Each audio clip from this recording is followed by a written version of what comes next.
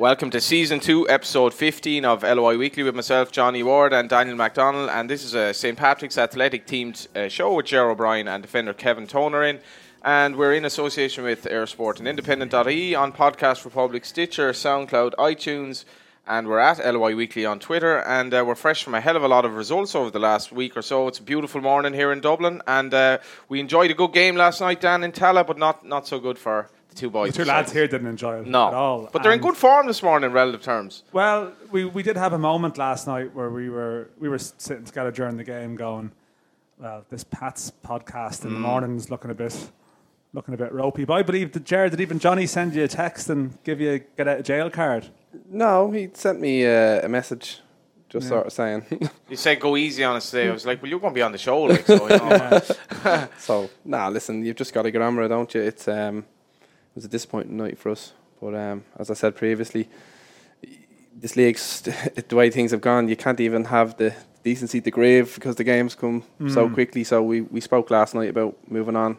And you don't get a chance. Up comes Cork on Friday. Yeah, I mean, I spoke to Liam Buckley last night and he felt it was possibly as bad as you played all year in terms of the performance today. You know, the performance last night. It was, can you just write it off to fatigue, to just not get going on the night, or is it hard to even just sum it up so quickly afterwards? It's difficult to sum it up.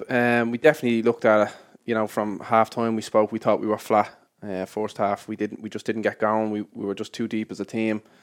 We played an awful lot of long balls because of that, because we weren't connected to Thomas up front, and unfortunately then we probably had a great chance to start the second half with Kevin, which we felt was a penalty.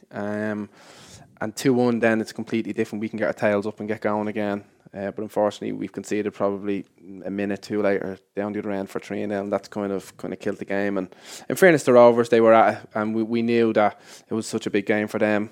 But no, it's gone. We've got to move on. It probably is that, along with Dundalk, has probably been the worst we've been. And but to be honest with you, it's probably going to be expected of this group.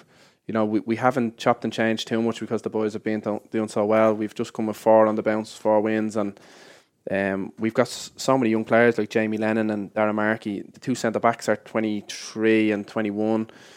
Thomas Bourne's only 19, so you're probably going to have to accept that when you have so many young players in the team as well. What happened with that penalty potential incident? Because it would have changed the game. You seem to be brought to the ground by Lopez, was it? Yeah, I was just at the back stick and Conan whipped it in. And they just felt the hands around me, but still should have scored in the long run of things. But gee, some of them you get them, some of them you don't. Rovers have won two of their last 10 games were 3-0 against Cork and yourselves, and they've scored 4 in their other 8 games, I think. So when they're good, they're very good. But they look good last night, I have to say. What do you make of them? Yeah, to be fair, you have to give credit where credit's due. They were good last night, and they were ratting around, and they weren't giving us much time on the ball. This is the way we should have been to them. Obviously, it's a Dublin derby. That's the way it should be the whole time.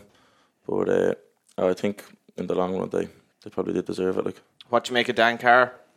Yeah, he's a good player. He's quick, he's strong, he's everything you want in a striker. Like, so you have to say fair play to him. Like, and Dan, you were also at it's been a busy. Yeah, do you want to run through the results, John? It's been a busy, I suppose, couple of rounds of games starting Friday night.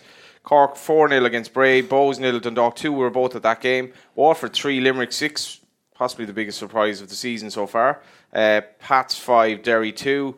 And then on Saturday, a dreadful game in Sligo. Sligo 0, Shamrock Rovers 0. The lock of the week was beaten. Then Derry beat Bray 2-0. Dundalk 2, Waterford 0 on Monday. Limerick 0, Cork 2. And Rovers 3, Pats 0. Dan, what did you make of the weekend's action? Yeah, well, I said Daily Mount on Friday and the Oriel on Monday, and it's sort of strange. You know, you've all these games and one. Actually, I met someone recently who listens to the show. I think it was at a Pats game recently, and was like, you have to stop going on about this fixture congestion. You know, there's other good things going on. And I was like, no, it's a fair point, but it's so relevant to everything that's going on at the moment, and it's almost like.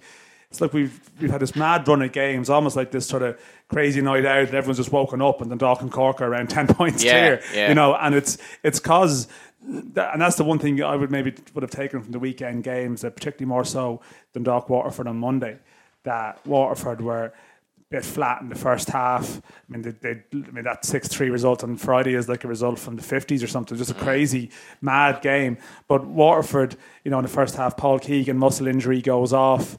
They're already missing a Boro case suspension. Doofus can't play on the pitch. But Waterford just looking a bit fatigued, whatever it might have been. Massey goes off injured for the Dundalk. They're able to bring on Dean Jarvis, who probably would play for most other clubs in the league. And the Dundalk, we're talking about how will they cope losing O'Donnell, losing Mountney, and yet they're still putting out a really strong experience. Now, as it happened, Waterford, fair play to them, come back into it second half and could really have nicked the point out of it. But overall, you see Dundalk the last couple of days. I don't think they've actually even played brilliantly well, but they're just winning because they have the depth. They have the depth to sort of be able to make changes. Like on Friday night against Bows, they were in a bit of a sticky spot after half time. Bows could have equalised, shrugged on about what do they do. Take off Connolly, put Jamie McGrath out right side, bring on Adrian into the middle. He starts controlling the ball. They're very good. I mean, at Cork, hammered Bray, which I suppose you would expect, and they've gone to Limerick, Gary Buckley, a couple of goals, and just the two teams are just rolling on. You texted me and said, is it a 2-horse race now, which is obviously a dig, and I said, if even. And the way Dundalk are playing at the moment, Cork are still atop if they win the game in hand. Dundalk are playing better, but just at the game Friday night, I have to bring you in on this chair. Sean Hoare, unbelievable performance for a fellow who hasn't played much right back, I thought. And I was like, Gannon wouldn't have a hope of getting into this team if he's playing like that, in my view. I thought he was immense. Yeah, I've only from the highlights now. I know it just seemed to be Sean getting a lot of space. I think Bowles might have went to a 5 at the back then. Yeah, they did. Yeah, they started with 5. Obviously, it looked like they probably went a little bit deep, which allowed Sean to get up. But Sean is a really good footballer, first and foremost, but he's a really good athlete. For someone who's not 6'3", 6'4", he jumps unbelievably well. And I would have had Sean in Minute. He was my captain in Minute. He won the Collingwood Cup. And you would have got to see him up close at that stage. He was only kind of breaking through to Air Force team as well. And you could kind of see he passes the ball really crisp. There's no kind of stuff. Sometimes it's a little bit erratic with him, but that's only probably down to youth. But he's left us. He's gone on into an environment that's kind of where we were winning things and dropping off. He stayed and jumped back into that environment and is winning things. And he's in a good place up there. I actually thought he probably should have left us to go and try his luck away rather than, without being disrespectful, going sideways and staying in the league. But with the European experience and stuff like that, I think he's still so young. He has a degree in his back pocket as well, and he's a really good player. So it's good to be able to add that little bit of extra strings to your bow, because I certainly wouldn't have looked at Sean going out at right back, even though I know he's a good footballer. Maybe I know Georgie Poynton played there in the President's Cup and stuff like that, but it just goes to show when things are going well, you can nearly fit in anywhere into a team. They definitely let him have the ball a lot on Friday. Yeah. That was a factor. And how was he on Monday then? But he was decent on Monday, and he probably didn't get as. I got a fair bit of time on the ball, actually, now that you mention it, but it was a slightly different type of game to Friday's match. But it's funny, Stephen Kenny afterwards was on Friday. Was like, I'm convinced Sean Hoare can play up front. He's got this faith in his. I'd love to try him there at some stage, because he was raving about his ability. It is funny. I mean, the two players that stood out for me. I mean, Hoare was one on Friday, and Jamie McGrath on Monday. 2 Pats boys. 2 There's obviously a sense of frustration there that you've lost him, but McGrath is strengthened up considerably, and he still has the box of tricks that he always had, but he's possibly added a bit more substance to it now, and he's starting to look like a player too. There must be an element of regret that you're watching them and in other colours. I would have been quite close to them because I was working with them in college as well, and it's gas. You get certain players at different stages of their career. From a coaching point of view, whereas we were getting them at the very beginning. They were still going to college, they were doing exams, they were coming in and training. We probably didn't have the emphasis as much on the gym as what we should have, but now they've skipped into a proper full-time environment. They're in the gym constantly, and they're buying into what the Dundalk lads already have up there. So there was nobody ever questioning their ability. If anything, it was always going to get better, and that's one thing that Liam has done. And now, with the likes of Kevin and Thomas Bourne and Darren Markey, Jamie Lennon, we're doing it again. We just need to be careful as a club that we just don't get, handpicked again. But the thing about it is, when you get to a stage, the way Dundalk have, where they have finances now, buying someone's contract out now is not a big deal. Like 7, 8, 9 years ago, nobody's going to pay 25 grand for an 18 or a 19-year-old. But now he signs a deal. You only have to pay a year's money basically of his deal to get the compensation. So if you're only paying 20, 25 grand, it's a snip to have someone for 3 or 4 years when he's going to be a key player. So we as a club and the other clubs as well will have to just kind of make sure that we kind of protect those assets a little bit more. Is that now where you're at? That, I mean, you're in a European race or whatever it might be, that everything is key just to not be cherry picked again, you know, that you need, or is that nothing to do with Europe and results? It's just about the club generally sitting down and saying, this is where we want to be, where do we want to go? Yeah, it's a difficult one because you can't force someone to sign a contract, and if they don't want to be there, they kind of know, and they all have agents now, and they're planning these things months in advance. So if somebody does come and show an interest, which I'm sure happens, you know, I'm sure Stephen or somebody was on to Sean and Jamie quite early to kind of say, listen, there's an option here for you, so don't be going signing any new deals at Pats. It's going to be difficult to turn down. There's not a lot you can do if they're going to pay the money. There's probably only going to be Cork, Rovers, Dundalk that could do that in the league. So the rest of us need even to Rovers. Yeah, I think they would. Well, they paid 25 grand per league race last year. Rovers would, and I know they made 1 or 2 bids for players off other teams in the off season to try and get them their compensation. But I don't think we would. I'd love to be able to. Me and Liam have spoken with the staff as well about 1 or 2 players that's coming to the end of their contract in November who we'd love to get in July, who are other teams, and we're saying, well, could we go and put X amount of money? But the answer is probably no. Yeah. We don't have that luxury at this moment in time as a club. But just going back to the point, we need to make sure that the environment for the likes of Kevin and Lee and Thomas and Jamie and Dara and all these type of players is a good environment, that they don't want to go, that they want to go and say, we want to build this team around these guys. Because, you know, even here under 19s, the back four that's playing with Drogheda at the moment all came through our 19s, which is great because not everyone can come through into a first team, but we've got to give these kids the tools. But it's those key ones, the likes of Jamie and Sean, who can make an immediate impact in your team. Just it's a very, very it kills you, like, you know what I mean. You put so much time and effort into these guys and give them a chance to grow and develop, and then you get imagine being Galway United. Like, I mean, if you're whatever about being St. Pat's, like Galway United, you look at all these players from Galway all over the league. What Dundalk were doing with Horgan and O'Donnell and all that. Yeah, but Galway didn't develop those players, though, Johnny. Stephen O'Donnell was at Galway. You know, they didn't for develop a year. them. No, but they didn't develop them at all. Yeah. I think it's slightly different. That's more a case of the club itself rather than actually having worked in the dressing room with them. I don't think the comparison stands. Well, I was talking about this last night. The Galway United 15, 17s, 19s and first team all won last weekend, and it was a big thing for the club that, like, and the underage is doing really well, and we feel that in Galway that maybe now finally we actually have a future down the line where we can, it's not just week to week, and you're looking at, like, how do you find the underage structures in the league, Kevin? Like, I know you didn't come through them yourself, but is it going to produce players that maybe, you know, can go on and play first team then and don't necessarily need to go to England straight away? Yeah, well, I think it helps sometimes because we never really had that when we were younger. You're always, if you're doing well in the 19s, you might get a call up to the first team. You've always something to aim towards. I might get up there. If I play well this week, next week, and there might be 1 or 2 injuries, I might be able to get up and get myself on the bench and get your recognition. How are you enjoying the Pats experience then, Kevin? Like, I mean, Jared touched on it there. You're in quite a young dressing room in many ways. There's a lot of lads. I mean, you have a very different experience maybe than some of the other players who've come through locally here. But, you know, how are you enjoying being part of that group? And it seems like you're almost like learning together, I suppose, this season. Yeah, I think it's well. We've only been in a few months now, but all the boys have been sound. We've a nice close knit group, and we're all young enough, so we're all doing it at the same sort of level as well, the same stage. So we all know that we have to go out and perform every week and put a shift in. How are your confidence levels now, say, compared to when you came home first? I know probably your time in England wouldn't have ended the way you would have liked, but now you've got 19, 20 games sort of under the belt. How are you feeling, sort of in every sense now? Yeah, I'm feeling confident even after last night, and I don't think that takes any confidence away from me or the team. It's one game, and out of 5, you won your last 4 out of 5. I don't think that's a bad result. So I think we're still full of confidence, and we'll be looking forward to going into Friday. And yourself, when you came back, where was your head like when you joined St. Pat's?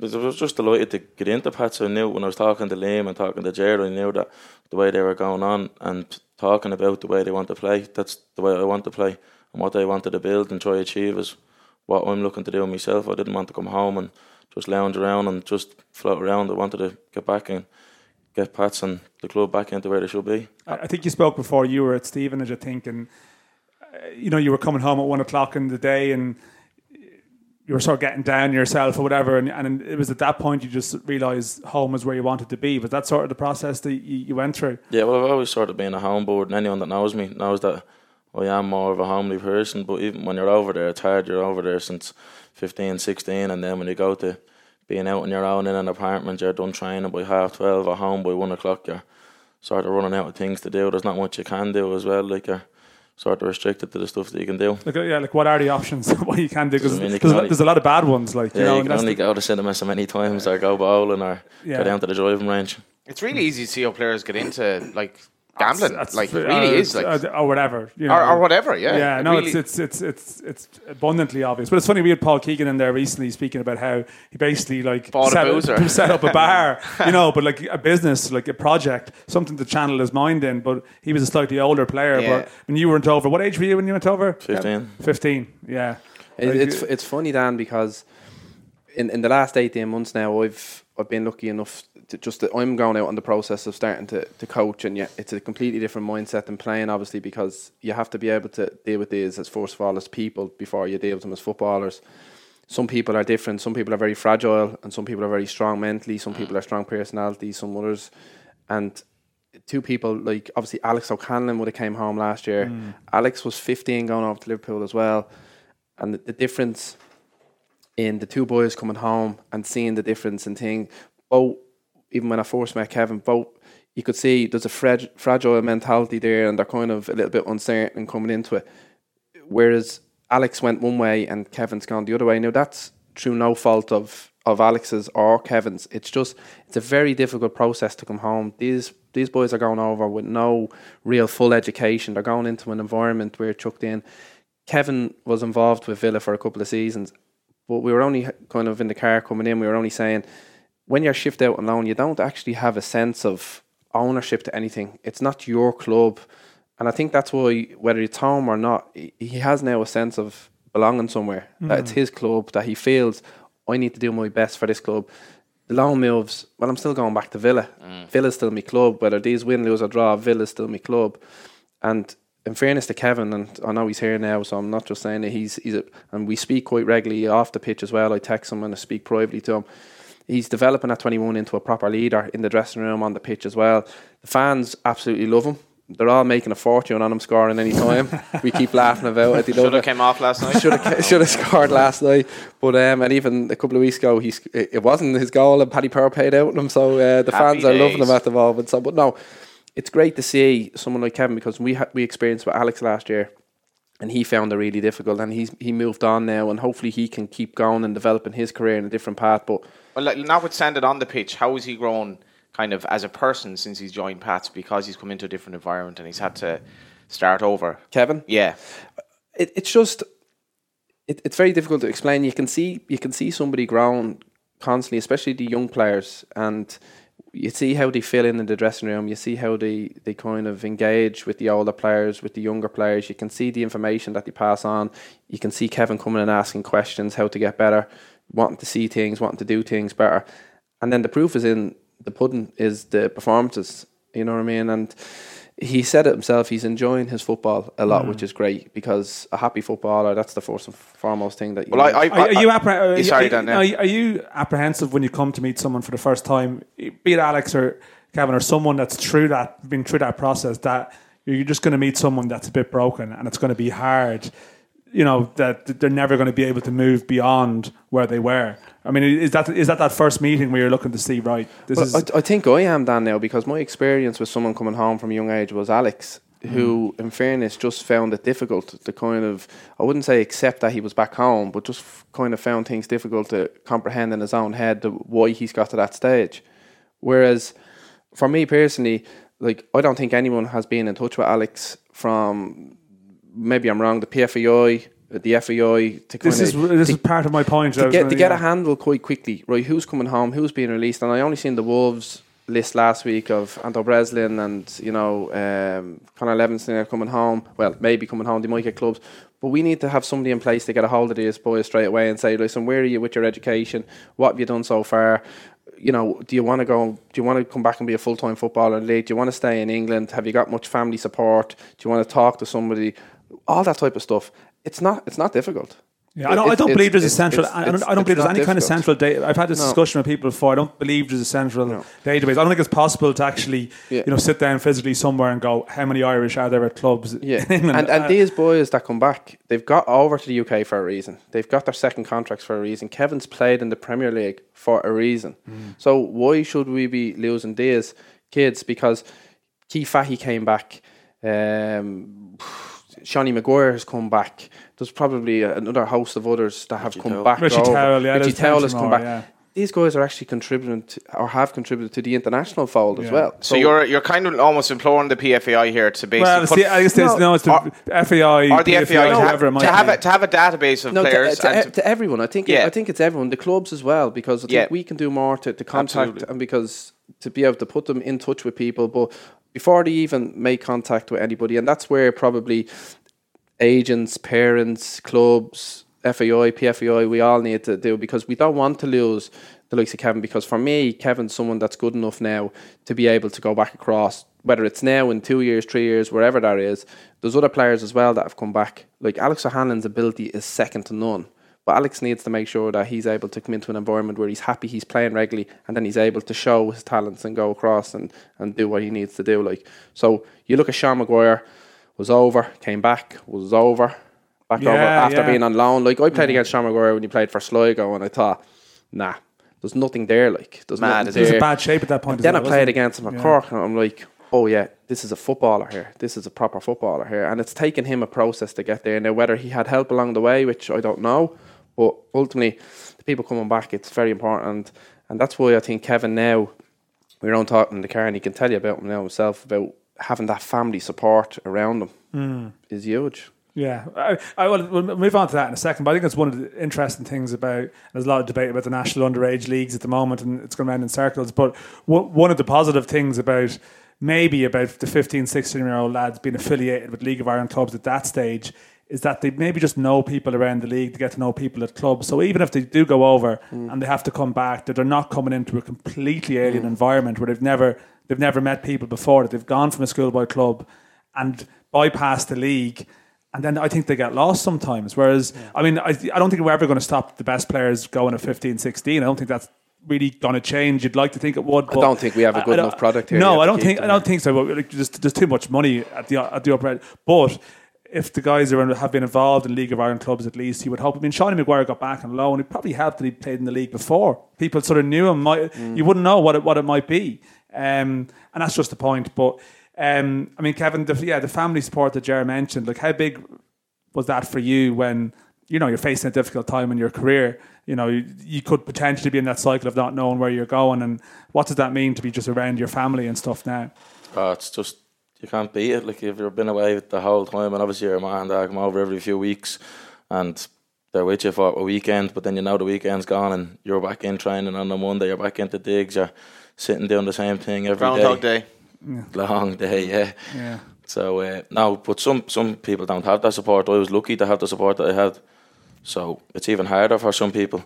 So I mean, I was proper lucky. I had some of my uncles still live over there, and I say if I go down to them for the weekend, or people would come over regularly, like my mates might come over or whatever. So no, you have to. Some people aren't as lucky as I was, even over there. Yeah, because I mean, you obviously would be other young Irish lads over there. I know there would have been quite a few at Villa, but also other clubs. And I mean, you're all in England, like, you're all living the dream. But can you sense that lads weren't happy just when you're chatting to them? I mean, maybe they'll never show it, to your face, but that people were struggling with it as well. Oh, I think it goes to show that just for Irish in general, we'll always stick together. Like, it's bad to say, but there's only ever, if there was young Irish coming in, I'd only go over and say hi to them. We'd make sure that you look after your own. Yeah. And the Irish would stick together. We'd make sure that when I first went over, it was Borky and Mikey Drennan. They'd come over as soon as I was over. They'd need anything, or you need to go out, or you want to go out for a bit of grub or whatever, just so you're not sitting in the house on your own. I'd try to do the same for the young boys that went over to Villa then when I was there. They'd look after you, yeah. There's still quite a few there. There's a Doyle Hayes, Jake Doyle Hayes and James Finnerty are there, and there's a new young lad now from Cork. I think he's down there as well. So I think it'll just keep continuing on. The Irish boys will always look after each other. Yeah. What was Villa like as a club? Yeah, it's a good club, to be fair. Like, when I owe a lot to them. They've made me the footballer that I am today. Like, they've good coaching staff, and even when we had a few problems over there, they'd make sure they'd come in and they'd talk to you and make sure that you're all right. Like, so they helped me. I went over one of the boys that was from Wexford as well, Robin Dempsey, and that helped massively. I don't think I could have moved into a digs where I didn't know anyone. Me and Robin used to go over every weekend for the next 6 months before that, and I think me and him are still best mates now today. Like, yeah, and the lads you spoke about there, Drennan, Burke, and who was the other? Even the older ones, Danny Devine and Derek Williams. Yeah, there's always the boys that are older than you that they always look out for each other. So Graham Burke, I think there has been some people, including Brian Kerr, they're questioning his inclusion in the Ireland squad and saying where he is in the league in terms of talent. And I thought he was extraordinary last night. Where does he fit in with you in terms of the players you've played with? Because you've played with some good players. Yeah, now Burke, even when we were over there, so obviously was over there, was training with him day out and day in. You know, if he gets his left foot as a want, you can't. There's no denying that. You know what I mean? So, and even his football and brain, his spatial awareness, everything, you can't take away from what he has. He's a footballing talent, and that's what it is. Talking to Kevin Kilbane after the game last night, he mentioned Burke, and he's like, if he does get a move to England, you're talking minimum $500,000, and that's on the basis of the little he's seen of him, Dan. If he's under contract, isn't he? If he were to move, I don't think you're going to get that type of money at all. No. Okay. No. What's he worth? Well, you can debate what he's worth, but that's... Does he need to get a proper Ireland cap? That's sort of irrelevant what he's worth. It's like you're worth the value of your contract and, you know, the perception of the club. Like, and you'd like to think, I mean, it's one of the keys to a better future is to get more money for fees. I mean, what was Maguire, like 150, and I know that Cork have got some nice clauses attached that could make that a very lucrative transfer for them if Maguire was ever sold by Preston. And that probably is the more realistic way with someone like Burke that, no, he is under contract. I mean, I could just pull a figure out of my head here. Like, I don't know. You might get a club to pay a couple of $100,000 for him, but I would have thought that, you know, he's still 24. He's beyond that compensation phase. What's his contract going to be worth for the next couple of years? Yeah, you're talking maximum. I would have thought that, but maybe with attractive clauses and stuff. What have you made of him and Supple getting called up? Yeah, I mean, I'm happy to see it. I think there's no doubting that both of them, you know, will be going into the squad with players with the same level of ability, or maybe in some cases lesser ability than them. You know, these are end of season friendly, you know, summer window sort of gatherings that there's just a lot of names in there, and I don't particularly have an issue with it. I think there is a view that, you know, they haven't, you know, I know the argument, well, they're not playing at a high enough level every week, and I totally agree with that point. Generally, I think for a competitive international, that's a different type of test. But I think when you're in having a squad as the summer, you can bring lads into train for a couple of days, whether they'll be involved in the games, who knows. Why not, like, see what you've got here? Because you never know in 6 months' time. There's slightly different circumstances. Supple is, you know, there's a goalkeeping crisis, and they've brought in Gary Rogers as the third keeper before, and they're bringing Supple in. And in fairness to Martin O'Neill, he was at the game Friday. Yeah, no, I'm not sure if they're bringing in Shane as part of a long-term plan in a particular position, whereas I think with Burke, I mean, Ireland just don't have goal scorers at the moment. And I do think there is an element of, let's just have a look. This guy's scoring goals. Let's bring him in and see what he's like and see what he can do. And I mean, I gather he's made a good. I'm listening to Bradley last night, said he'd spoken to people around the Ireland campus, that he'd made a good impression in training, and I've no doubt that he would, for the reasons that you mentioned, Kevin, that he's not going to come in and be phased. I mean, I was at the game on Sunday. And he lashed the ball out. Well, his first touch was to lash the ball out of play. Yeah. But generally, then he sort of grew into it a bit. And let's be honest, it was a testimonial game. Henrik Larsson was playing his 46. It was pretty relaxed, but at the same time, still, he wasn't like. He wasn't hiding. He was looking for the ball, and he got on and took a couple of shots. He didn't look fazed by the whole thing. And I don't know, like, Jer, because I know you would probably be of the view, I think we've spoken about this before, that maybe around the Shawny Maguire time, that you're not sure about calling up players while they're in the league. So what's your read on what's happened here for this? I think it's difficult to call up someone in the league for a full-blown qualifier international. I really do, because of the level and the intensity that they're playing at here and training at on a weekly basis. Every player that goes over to the UK would always say the difference. They always comment on the difference of the level of the training sessions and stuff like that. That stands to people in games, and I don't think you can have somebody that's playing against Pats on a Tuesday night and then going out and playing a World Cup qualifier on a Saturday. I just don't think as a nation we should be there at this moment in time, because the league, for whatever reason, hasn't got to the level of quality that other leagues have got to. And you look at Iceland, everyone's talking about Iceland. I read a thing last week, there's only one homegrown player playing in Iceland. There's only one. If even, well, they're squad at the Euros. There's one home player, everyone else is playing away. So, but an awful lot of them have come through. But the difference is nearly all of them did. I understand that, but they're not staying there. They're being told, I'm sure, to go because of either money or you need to go and play at a better level to go and play somewhere else. And that's not me putting down their league. And actually, despite that, Iceland is extraordinarily strong in terms of its league for population. Like, yeah, they punch way above the weight. Absolutely. But going back to your point, I will say there is a but on this. This is a different scenario now because it's a different type of environment that they're coming into. It's going to be a relaxed environment. My only hope is that he uses it for the guys and not just have it in his head that, well, he's just in just to make up numbers. Like, he has to be able to have a good look at Graham Burke and say, can he add something to us? And if he is, well then I won't be one sitting here championing for Graham Burke to get a move. What I'll say is that the only person that's going to judge that will be Graham Burke himself, whether he needs to go and move somewhere else or whether he feels he can do it and staying in this league. So that's going to be a private conversation. That's a big question, though. Can Graham Burke fulfil his career to some extent by staying in Ireland?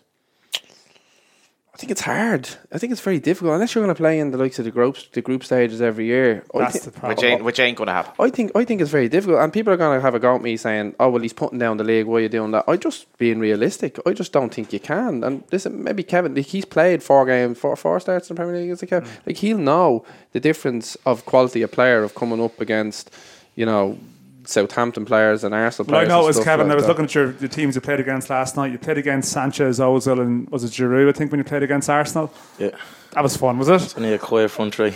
Yeah, that was I mean, that is a serious level. I mean, could you take it in at the time? Like, what sort of jump it was, or what sort of? Yeah, well, at that time I couldn't even. Obviously, now the day before you're thinking, I could look and playing against these three, but you have to. When it comes down to it, you're the one that has to stop them. So you have no choice but to try your best. How'd you get on? I've lost.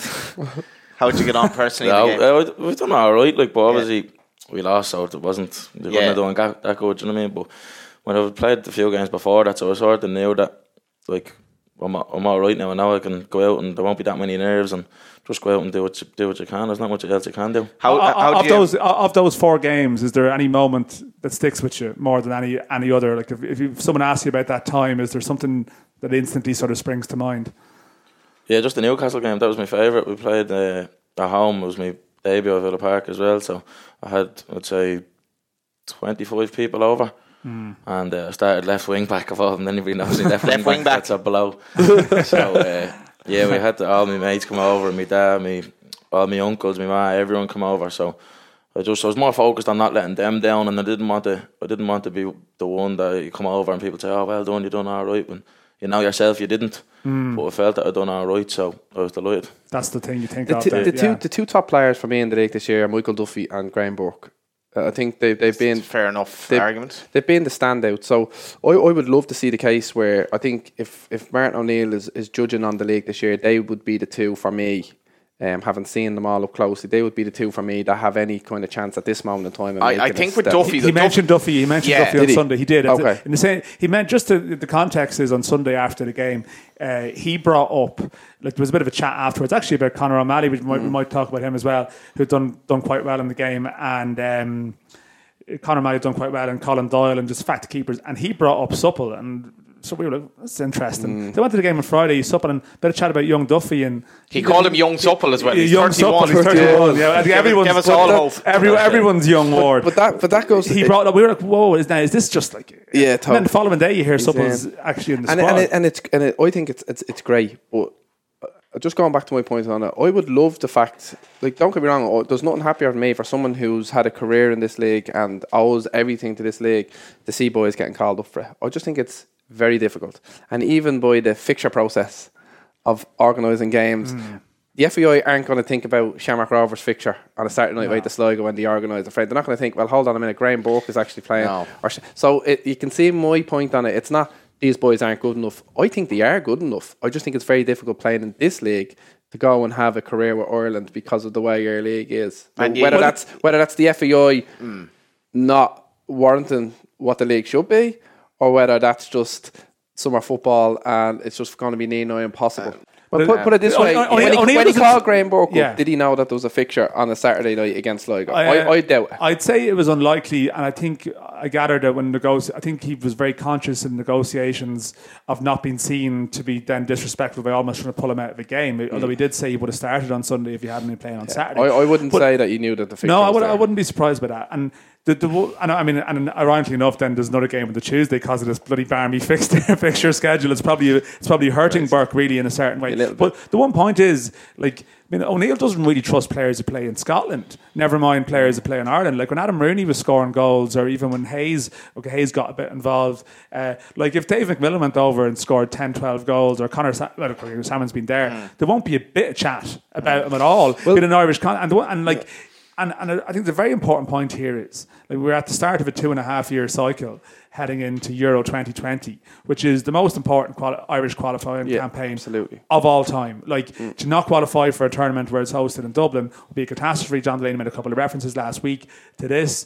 And, like, I think we're in a situation... Kind of like that Carlsberg complaints ad, isn't it? There's just a phone going off here in the background. I think our sound quality will probably double out, Johnny. But ultimately, when it comes round, I think, to October, November, and particularly next March, it's going to be the same 14, 15 players that he's going to be picking from. And there's an element here of, who's going to be the sixth choice, striker, 50. But I think with the younger lads that are 22, 23, 24, I don't have any problem with him bringing them in when there's a long window to the next really important game. It doesn't matter where they play at the moment. I think if you're the manager, come in, let them train, see if they're up to it, and see where they're at. Rather than, I think some of the reaction that are being critical about the call-up is thinking as though this is almost equivalent call-up to a game against France in a qualifier. It's not. Like, the whole point is that it's a non-competitive game. So bring in, I don't mind bringing anyone. Bring in, if there's an 18, 19-year-old that's doing brilliantly with a club, bring him in to train for a couple of days, because that's what other nations do at all levels. England bringing a couple of lads this week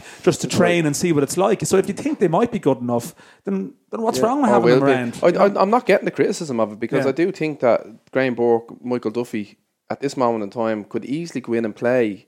And that's not being disrespectful to some of the boys. If they were back in England, they would, this magic plane that we speak about in the comments, they would get. If Graham Burke signed for a championship team tomorrow, he would be in the squad because he's a top player. But Sean Williams has been doing it for years now, and I played with Sean, and Sean has been champion at the bit, and he's played at a level which is far superior than the League of Ireland in the Championship, week in, week out, and he's only had to get the call up now. And then our biggest campaigner for the League of Ireland is Brian Kerr. And he's the one which saying, and now I disagree with Brian in the sense that he's saying that he's not good enough. I just think that I cannot get Brian's comments on Burke at all. It's a difficult one, being honest with you. I don't understand. It's almost like his lack of kind of really good defensive game, and he doesn't influence games for 90 minutes. Yeah, but it's talent. Wes didn't influence defensive side either. Last night, just watching him, you're like, best player on the pitch, just best player, and he's just so comfortable on the ball. And Ian Birmingham tried to, keep guarded. Isn't it funny that you mentioned? it's funny. It's like tangent, but you mentioned Duffy. The guy was up at the Dock game the other night, happened to bump into Darrell Horgan, who was there, who's not in this squad, I don't think. And I think a couple of years there been a campaign for Richie Towell, but particularly more so Horgan and Boyle. And Michael Duffy came in to replace Horgan. Stephen Kenny made this point that last year people were saying that Duffy wasn't good enough even for Dundalk, never mind anything else. Now he's coming into his own, particularly this year. But you're talking about Duffy being in the squad when Horgan isn't in it. I know, it's crazy. Whereas Horgan was the one who sort of was brilliant in Europe. So I do think I think there will be an attitude probably in England that there's probably an element of positive discrimination in terms of coverage of lads that are doing well here. We have a great little group of League of Ireland fans, but they're all crazy. They're all mad. They're mad. Like from fans from Cork, Pats, Rovers, Bow, Shelbourne, they're all mad. Once someone says something bad about a League of Ireland player, everyone jumps on the back foot. Sort of. Although I would say that when the call up happens, generally there's also fans of the rival club would be as negative about the call as anybody too. So, as my mate Jamie would say, hovering on the fringes of mainstream society, League of Ireland fans. But Kevin, how do we get to a stage where it's normal for a League of Ireland player to get called up to the Irish squad? I think he has to be doing it week in, week out, and he has to be. And obviously, the people that you're mentioning, Borky and Duffy, they are doing it week in, week out. Who else would you give an honourable mention to in the league that potentially could get a call up in the future, including yourself, hopefully? I wouldn't put myself up there. Why not? I'm not yet, anyways. Yeah. We try to keep a few more clean sheets. Aaron McAniff is doing really well. Yeah, he's doing really well. He's added a different side to him this year as well. Defensively, he's a good player. Him. Yeah, you've conceded 5 goals now in your last 2 games. A little bit of worry considering your back four has been so good. Yeah, we have, and we speak about clean sheets after every one. We kind of talk about it as well. And the 2 the other night, although Derry did have other chances in the game, were a bit crazy. The goals, the back pass and our lack of playing out, we got caught, and then the 2 deflections in that caught Barry the wrong way. And last night was 2 set pieces you can put down, but we weren't at the races. But no, you got to balance it out. We're not getting too worked up when we're winning games, and we're not getting too low when we're losing games. As Kevin said, the group is still full of confidence, and you don't get time now at the moment the way the fixtures are. I've heard a couple of players at other clubs who've watched past and just said, like, I'd absolutely love to play in that team just the way they play. So Kevin, when you came in, was it like that, where it's like actually they have a good commitment to passing the ball? That's the reason why I did sign. That's the reason when Ger and Liam spoke to me, that I said that you have to be the type of person that does want to play. And anybody that plays for Pats now, they know that they've no choice. You have to play. We want to play, so I don't. And even in training, we're making sure that we're working on patterns of play and everything to make sure that we're giving ourselves the best of chances to play during games.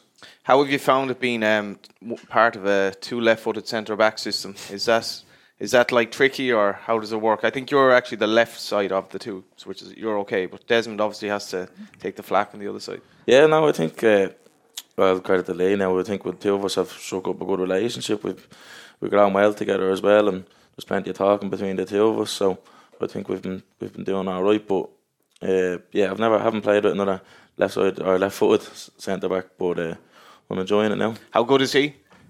Yeah, I'd say he is a very good player, and it just shows how good he is to play on the right with a left foot and still look as good as he does every week. Just shows his quality. Are you a Mead man, Kevin? Can we get to the bottom of this? You're at Ashburn. Not happy there. See, because when you were playing for Villa that time, it was like, could this be there's a Mead man playing in the Premier League and stuff like that. But I get the sense you're one of this Dublin fringe that have been like displaced in Mead.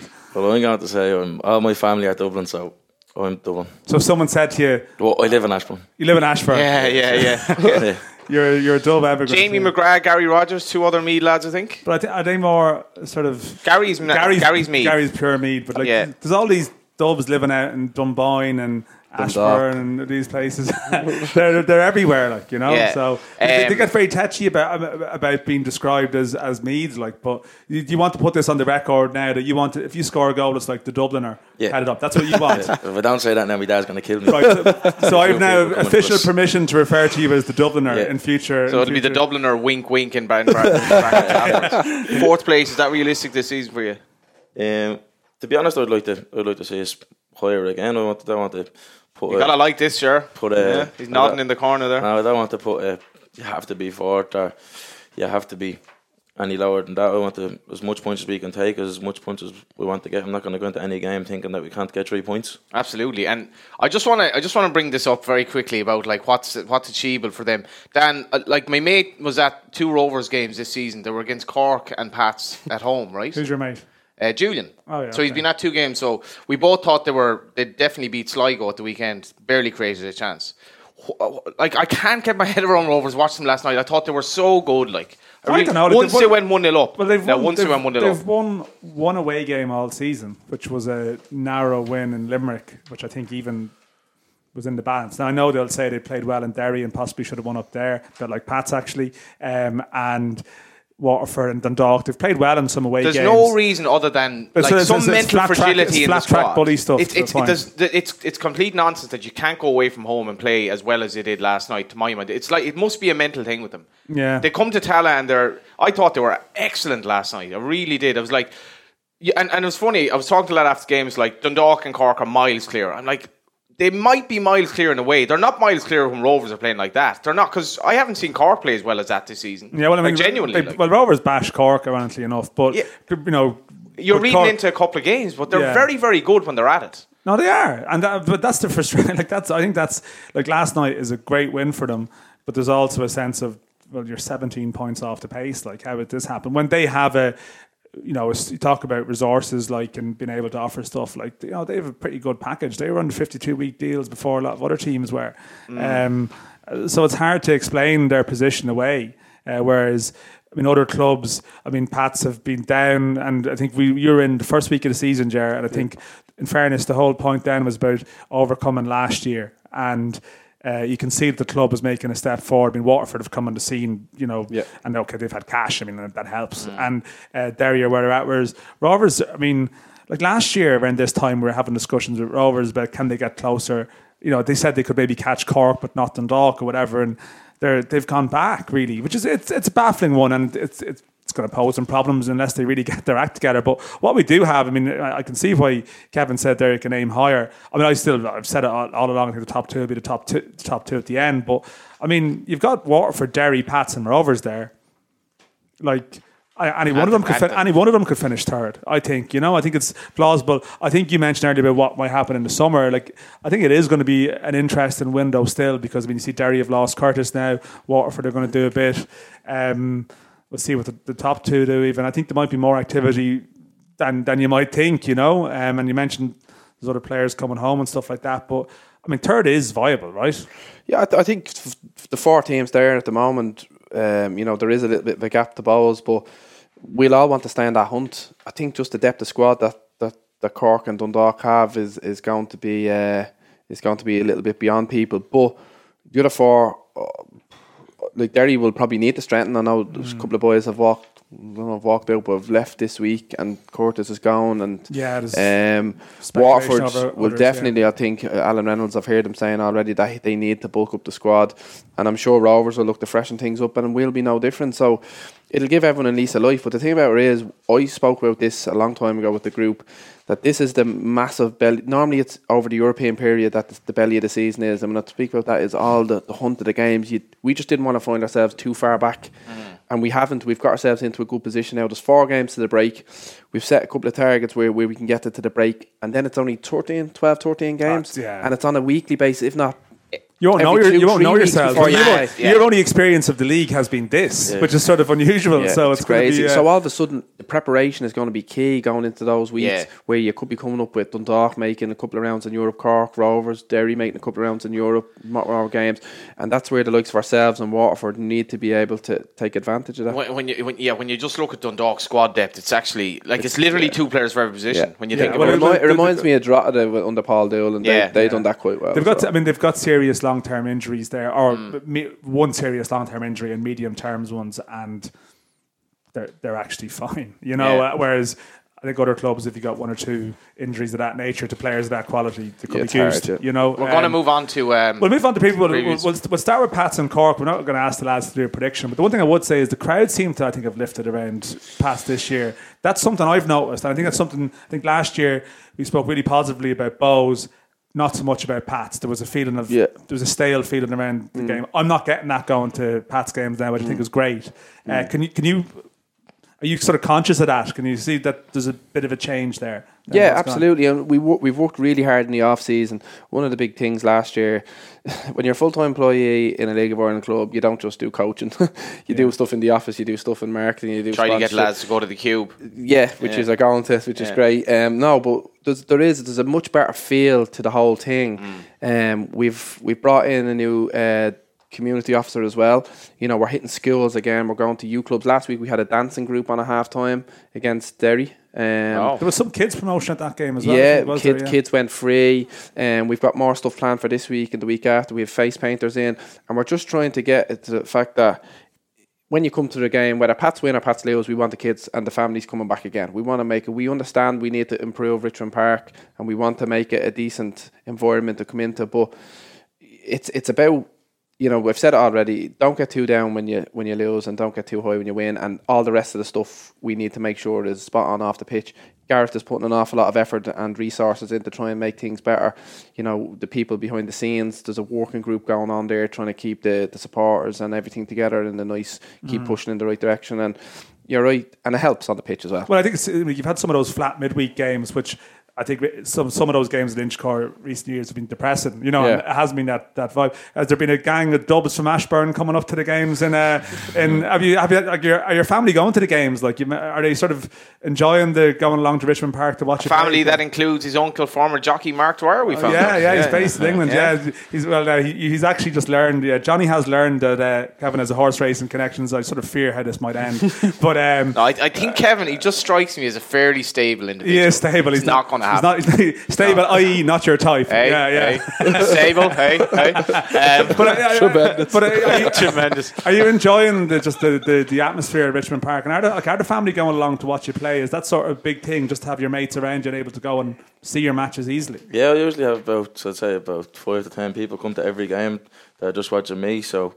But in general, I think come on, they're watching a few other players. Jesus, Graham Burke could be playing them for me. Get out of the way. We want to watch Kevin. The Pats fans in general, even the shows last night that we walked out, you could hear them in voice by a mile, and I think that's fair credit to them, because they're coming down and they are supporting us week in, week out, and we just only want that to continue and the numbers to grow. We've to go through predictions. I have to say, I've noticed that hugely at Richmond this season, much better atmosphere. But Dan, last week, lock of the week, flopped. Rovers beat Sligo and predictably then beat Pats 3-0 in their next game. Yeah, but I went two from 5, and you went 2 from 5. Grim.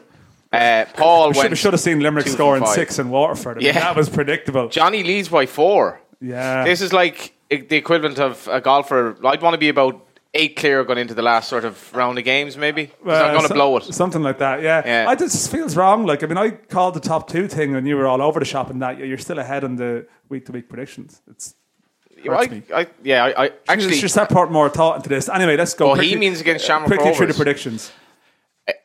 Bo's been like waiting. This is a massive game again for Rovers. Bo's waiting in the long grass here in ICD again.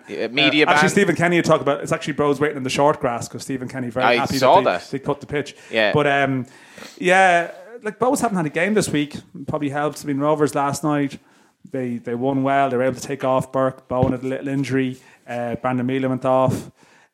Bo's they have the ability to play well against Rovers. They're well coached, and I still fancy them to get.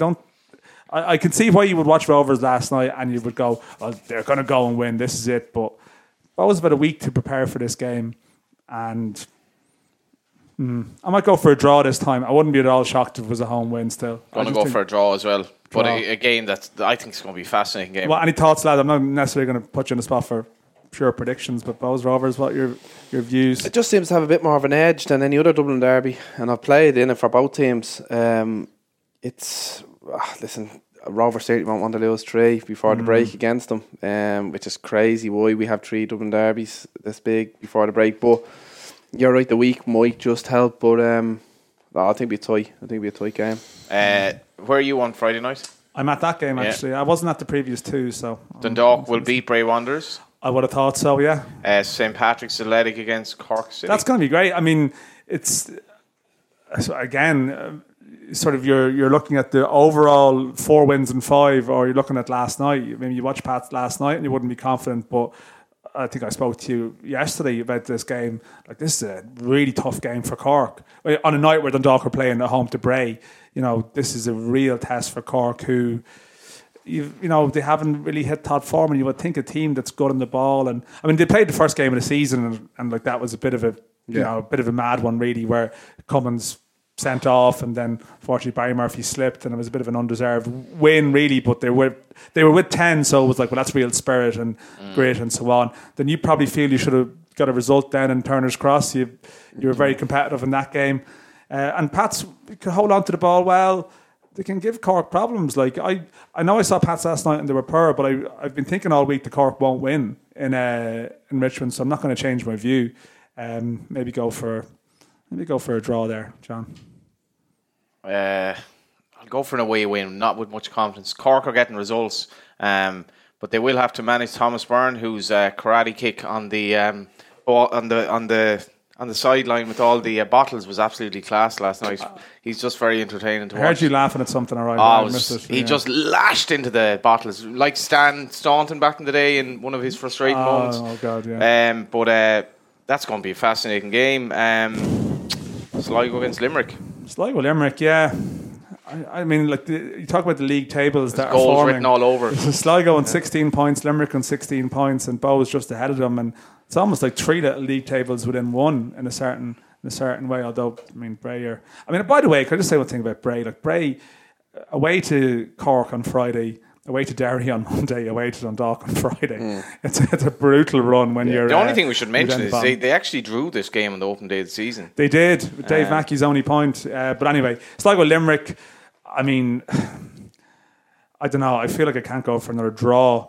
I'm going to go for a draw. Maybe this is the time for Sligo to. I mean, I don't know. It was a bad game by all accounts against Rovers. Yeah, but it was absolutely. Apparently, like nothing happened. Remember the first half on Soccer Republic? They showed the teams coming out. The previous game in Tala was the previous game in Tala was brutal as well. Yeah, that was a really poor game.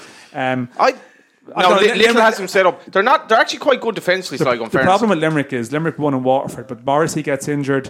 Barry Maguire got injured, and Clifford went off at half time the other night against Cork. Again, like these people are just picking up all these injuries with all these games, and that's a killer for them. I think Morrissey looks sharp as well. Home win for Sligo. Draw. Waterford against Derry City.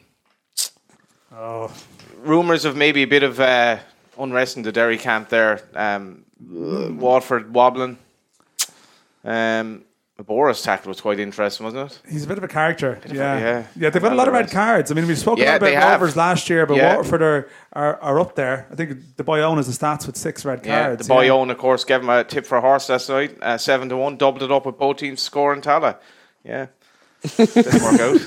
It's a bit harsh. Pico Lopez heading off the line in injury time. Not happy about that. I mean, Waterford won the first game of the season, and I just thought they weren't like they were a bit sort of leggy and still in parts on Monday and looked a bit tired. And I'd go for, I don't know, maybe a surprising away win in that game.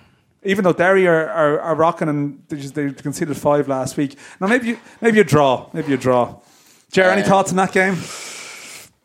I feel Ger has thoughts on that game, but he just can't quite. No, listen, it's hard to see because you haven't seen Waterford in a while now. Yeah. And as you said, there's been so many games. I'd imagine Derry will travel down now tomorrow and prepare. I think if Waterford can get the grips, you just don't know who's injured and who's suspended now. If I seen like Paul Keegan's missing is going to be a big thing. If Kenny Brown, Webster, if they can get a back 4 in place, the 2 boys up front, Doofus comes back in having not played. Yeah, that's big actually. They might cause them problems. They might cause. It's a very hard game to call. Go for a draw. I'd say over 2.5 goals is going to happen anyway. The way these teams are playing. Not everyone bets, Johnny. You know, no. Not everyone bets. Just saying over 2.5 goals. What's your just no mention of betting. I'm going to go home win. Home win. Are you doing much in terms of water in Richmond at the moment? Water in the pitch. The pitch, yeah. Oh yeah. Because I just want to mention this because we're on the first thing. The pitch in Stradbrook last Sunday was scandalous. It was like you wouldn't run horses on it. It was that hard. You could actually watching the game because it was pretty quiet. You could hear them rattling off it. It was like tarmac, and I just don't think that's acceptable at all. I don't know what the resources Cabinteely have, but for players looking at talking to Galway United players, everyone was commenting on it. I think it's dangerous, and I think they really need to look at that. Did you have a nice trip anyway, Johnny, to Stradbrook, your first time? It was great. It was like one half of the bar was for the match and the other half was for like a communion party. So you're coming in and they're like, right, are you going to the game or are you going to the communion? I was like, oh, well, I came here for the game. But whose communion is it? No. But it was. I thought it was a bit of a mad game. We probably seen the goal that Galway United conceded. The Guardian had it like online. It was a bit strange. It should have been a free out. It wasn't, and then the keeper dropped the ball twice and Cabinteely scored. But Galway United got the win. The other results: UCD 3-0 at Lone. Drogheda United 2, Wexford 0, Finn Harps 0, Cove 1, huge win for Cove there. Longford 1, Shells 1, Cabinteely 1, Galway United 2. And this week, Athlone against Longford in the Midlands Derby, Cabinteely against UCD in the sort of South Dublin derby Yeah, it's type like thing. the 17 bus or something. I'm not sure what bus actually would go between them. I thought 46A or something. I don't know. But either way. I got a bus to Black Rock, and then I was like, I looked at my Google Maps and I was like 35-minute walk from the ground, so I had to get a cab. So I was like, and the cabbie knew me from the races. Then I was just like, that was before the communion. What a day! Yeah. Cove Ramblers against Shelburne, Galway United against Drogheda. A game I'll be at in a better pitch in Terryland, and Wexford against Harps. So very briefly, myself and a lad who will remain nameless, we're going around a couple of shops to back the horse that the boy Owen put in with the both teams to score. And in one of the shops, the bell went off for a dog race, and there was this lad, fairly young, with his girlfriend, and just the bell had gone off, so the hair is running, and he starts roaring at your man behind the counter. Oh, I meant a back 5, not 2. I meant a back 5. And your man's like, what am I supposed to do? The hair is running. And I said to your man, Jesus, the characters you get here. Next thing he goes to me, how are you, Johnny? I was like, oh God. But anyway, the horse won. And the lock, what is we'll mention the cube. The lock of the week as well, Dan, has to. What is your lock of the week? The lock of the week. Don't have much time here, so I'm going to give it as. No one cares about the lock of the week. It's not even a special thing. I'm going to give it as Galway United, actually. Who were they playing? We were so bad. Drogheda. Oh, yeah. Okay. Watched the Cabinteely game with a bit of it with Tim Clancy and Ger Doherty. Kevin Doherty, rather, great lads, and doing great work at Drogheda. So that'll be a big game. So you think Galway will hammer them? They're doing good work. Yeah. Jared's shaking his head there. Not all. David, I mean, you must have an affinity with Drogheda, having their entire back four and all that. No, I'm actually good mates with Kev. Yeah, Really, great lads. Yeah, great what a fella. champ. They've Great actually lad. done a fantastic job. They really have. Yeah. The Cube, do you want to mention the Cube before we go? Listen, it's a Cube night. It's on the 30th of June. We're going, we just want all Pats fans to be there, basically. It's a Pats night. Where is it? In the Green Isle Hotel, one of our sponsors. So the reason why we're mentioning it is because I've invited you and the lads to come up and seek me get Johnny in the Cube. And Yeah. the fact that some of the stories he tells me about not understanding where Stradbrook is now, I'm not sure he's going to find his way around the Cube. But Will you be there, Kevin? I'll be there, yeah. Happy days. That'll be a good night. So I think that's it, Dan. You're off to play a game of ball. I am indeed. Yeah. And enjoy the weekend's games. Thanks for coming in, lads. No problem. And hopefully good end of the season for Pats, and hopefully things work out with the new ground as well. And thanks for listening.